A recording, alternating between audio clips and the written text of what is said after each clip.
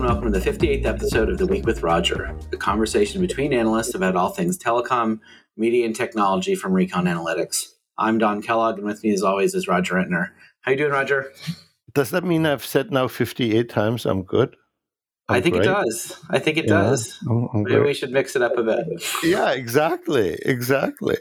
I can sense a little bit of pep in your step, and I think that's because it's earnings season again. So just to let folks that are listening know, we're recording this before the AT&T earnings call, but after the Verizon earnings call. So we're going to talk about Verizon and Tracfone today. I thought this was a pretty middle-of-the-road quarter, Roger, but I'd love to hear your thoughts. Yeah, it was okay, right? Where I was a little bit disappointed in was this was the most generous handset promotion that Verizon ever did. In Q3. And handset upgrade rate year over year down. So it went from, 4.9 to 4.7%, which, to be fair, is still relatively high, particularly for Verizon. I did think that the net adds number was certainly better than last quarter, right? So they got 699,000 postpaid net adds, 429 of those were phone. If we look at what we saw last quarter, it was 528 postpaid net and 275. And last year, the iPhone came out after it came out this year. So they had like a day or two last year in it. And it's like a lot more this year. And still it went down. I'm not sure I would call it a lot more, right? So the iPhone came out I believe on the 24th of September. So there's a week's worth of iPhone sales in this Q3 number. But to your point, the iPhone didn't come out until mid-October last year, so it wasn't in any of the Q3 numbers.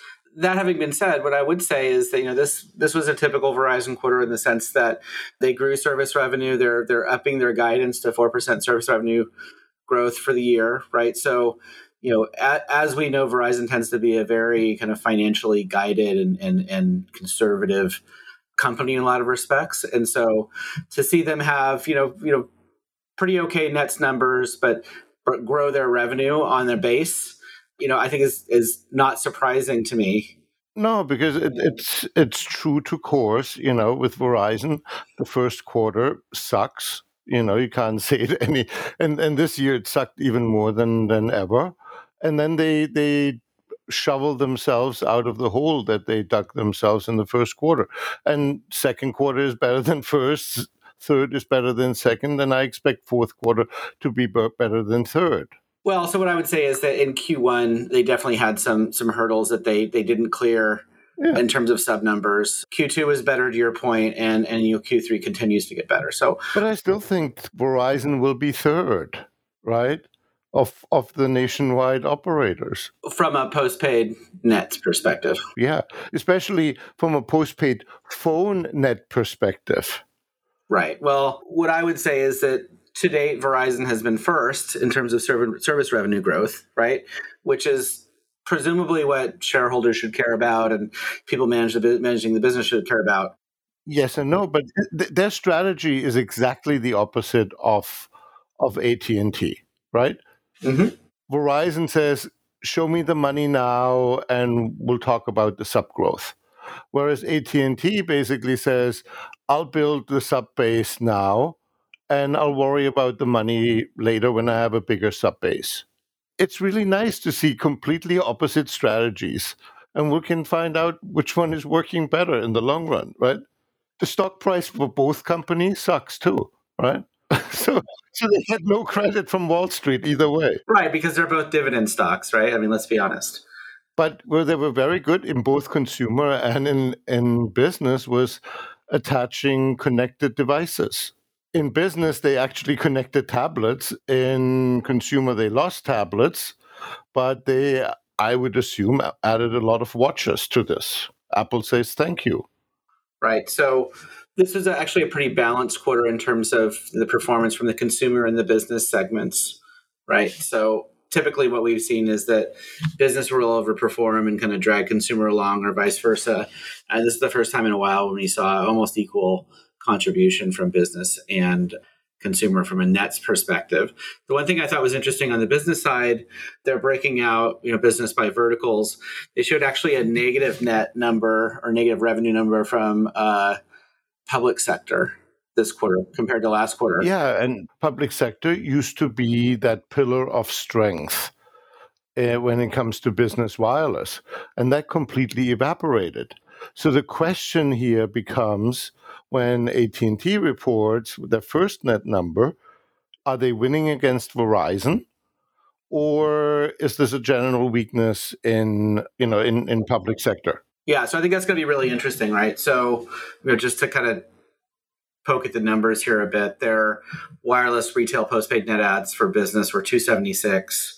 That was entirely on the back of commercial, small and medium business and global enterprise. And they don't have the number here on the deck, but the public sector bar is under the lines, which indicates negative nets for public sector. Yeah, it's probably 10, 20,000, because when you look at, if anybody follows with the earnings deck, those lines look like 250,000 and 500,000 sublines, and they made it difficult, but if you take a measuring stick, you can exactly figure out how much it is, right? Why play the games? Give the number, spare us with the measuring stick, right? So they also churn went up just a tiny little bit on both the business and on the consumer side for phone. And we did some back of the envelope calculations. And if you look at, how many nets they would have gotten had their churn not changed or not gone up a little bit, they left about 150,000 nets on the table vis-a-vis kind of rising churn year over year. Yeah, and that would have moved that net add number from 400 and small change to 650, 680 or something like that, right? Right. So, there's always cyclical aspects to this sort of thing. And I think the pandemic's thrown a wrench in some of those year-over-year comparisons. But, were we to have had a similar churn to what we saw last year, they would have landed with about 150,000 more postpaid phone nets. I was surprised they were not complaining about supply chain shortages. That I was surprised about. Well, I think they had spoken at an investor conference about a month ago, and I think they talked about they had some issues with their CP, but they're not doing a lot of a huge amount of fiber build-outs, right? Like AT&T is. And I know AT&T had some issues with Corning in terms of their fiber supply chain. They built 1,000 miles of fiber a month. That's a ton. But what's really interesting is they actually gave a breakout of wireless broadband, fixed broadband, which was quite nice as well. Right. So for the first time, they're splitting out their fixed wireless business from their wireline business, which is inclusive of fios and legacy DSL. They're not splitting out fios from DSL at the top line from a nets perspective. Yeah, but DSL is not growing. We know that. Fios outgrows DSL. DSL is probably shrinking. The trend is the same. And AT&T, I think, breaks it out now and then. AT&T says DSL is shrinking, their fiber is growing. I would be shocked if it would be any different at Verizon, right? So they probably lost 10, 20,000 DSLs. That would be my guess. If you look at their total broadband net adds, they added 129,000 subscribers. 55,000 of those folks were fixed wireless subs. So again, that's the first time they've broken that out. And that's relatively material. So we know they're going to turn C-band on in Q4 when they get that spectrum cleared up. And they did highlight on the call that a lot of the CPs they're using with the fixed wireless subscribers are C-band compatible. And so they'll be able to step people up to faster speeds once they get access to that spectrum. And I think that's why they reported it. They wanted to put in the market, look, we had 55,000 fixed wireless in the third quarter. Who cares about fourth, right?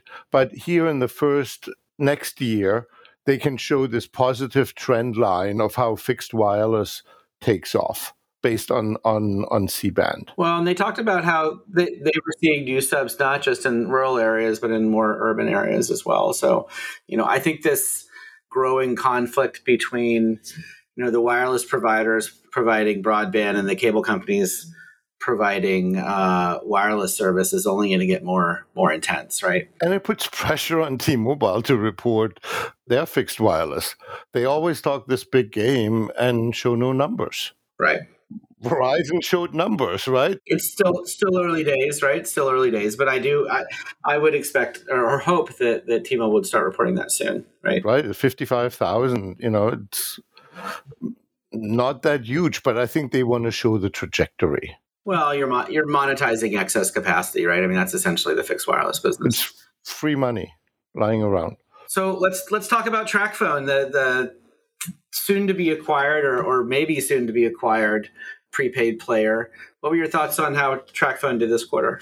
It was a quarter of surprises. By the way, let's go back to Verizon's prepaid numbers. They were down, Well, they lost 4,000 subs. Last quarter they gained 4,000 subs is 4,000 subs, My running joke with Visible continues to stay invisible, right? I was surprised that they didn't verbally reiterate that they think that they close in the fourth quarter, because I think probably their hope is running out too. I don't think this happens in the fourth quarter. StraightTalk was down. This was the first time ever that I remember that StraightTalk subscriber numbers at Tracfone went down by like 200,000. Well, so that's actually not surprising me, right? Because what else happened in Walmart?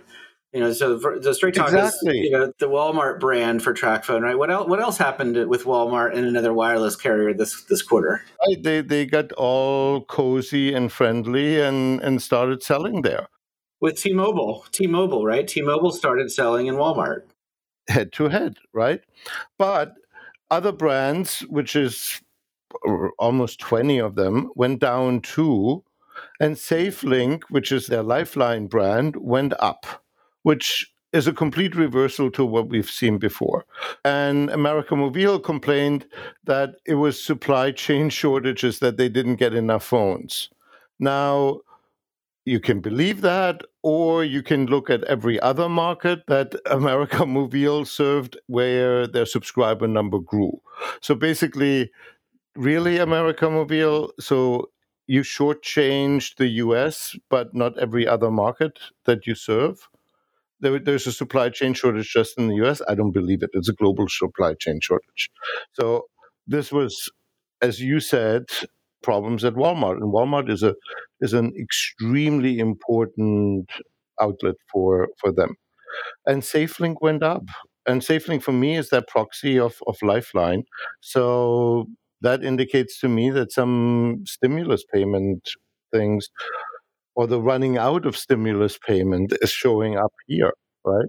Right. So the stimulus payments ended in September, right? So you would expect at least some of that to hit at the end of the quarter, right? But now the big question is, the guys for who prepaid is an afterthought are taking over a prepaid company that is increasingly getting into trouble. Mm-hmm. Where will this go, Well, I think it'll be interesting. I mean, I think that, my perspective is that, Verizon tends to be very regimented in terms of the way they go to market and the profitability they demand from their product lines. And, my guess is that they would probably have a little firmer hand on the till in terms of managing a prepaid business. Oh, I don't think so. Tracfone are awesome in this. Tracfone is by far the best run, even though FJ Polak, God have mercy on his soul, who was the heart and soul of this company, and that left when he left and passed away. Well, you just proved my point for me, right? What you're saying is that Tracfone used to be a lot better than it is, right? And they're about to get a new owner, or we'll get a new owner within the next year or two, right? That tends to be, very financially disciplined. So I would guess, and we can make bets on this if you want.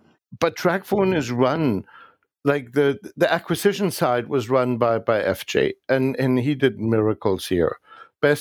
One of the best executives ever. And the retention side is run by Mexican accountants. So this company is extremely well run. And I don't think Verizon can do much better in running this. They might be eking a little bit margin out because of the wholesale spread. But other than that, it's going to be tough. So the Verizon guys will be like, okay, we need to turn this around. Otherwise, they're buying a sinking ship. Well, I think the numbers would suggest that Tracfone is not doing as well as it has done historically, right? Whether or not that coincides with FJ no longer running Tracfone, I think is up for debate. I do think that the Verizon folks will come in with a little bit firmer hand, and I wouldn't be surprised if we saw some positive movement from Tracfone post acquisition. I'm looking forward to that. The margins for Tracfone have become better and better and better, but relatively modest, right? EBITDA margin is now, around 13%, 14%, depending on the quarter. 14.4 this quarter. So it's a pretty well-run company. It's like, but, with Sprint coming over, does the Jill Emilio line repeat itself? When he was the CEO of Apple, he said, like, I know the ship is sinking and my job is to point it in the right direction. So we'll see what happens here, right? So it will be very interesting. But I think they're really lucky if they close this in first quarter. So we can watch this another 2 quarters of how this behaves. Yeah, and we've got more earnings coming up, right? So AT&T, probably by the time this podcast hits, will have reported. I think we'll want to look at how they're doing with postpaid phone nets. They've been kind of on a tear recently, and then T-Mobile typically comes a couple weeks after that. I'm curious to see how everybody does with this kind of first week of iPhone, as well as some of the fixed wireless stuff at T-Mobile. What are you looking for, Roger? I think AT&T will have again the most postpaid phone net adds, followed by T-Mobile, especially after they turned on the free line promo again, which helps them there, but which is like a bad sign too for their organic growth. Well, I mean that's the question though, right? At what cost for both T-Mobile and for AT&T, right? I mean, if you're selling free units, I mean that's not going to help your bottom line in the long run, right? Well, but the question is like, how do you monetize it, right? And I think AT&T rightfully said, like, we stop being the gift that keeps on giving every other wireless carrier. And so I think the focus on wireless has done this company good. The question is, when will Wall Street reward this? Because right now I think it's overly pessimistic on them. We're not financial analysts, we're industry analysts, and we look at it from a different perspective. We take that into account, but we look much more for long-term growth and how competitive are you in the market than, how many dollars did you make this quarter. It's important, very important, but still not that dramatic. And to Verizon's credit, and we talked about it, you talked about it, profit went up again. So, I mean, if you were coming to me and say you're going to have positive nets, your profit's going to go up, your churn might go up, I think it went up 0.3% on the consumer side, or 0.03% on the consumer side, I would come back and say that's a pretty decent quarter. I think they execute against their plan very well. And their plan calls for revenue growth and profit growth. Their plan that they articulated does not include sub growth, right? And we see that. All right. Well, I think that's all we have time for this week. We'll talk to you next week. All right. Talk to you next week. Okay. Thank you. Bye.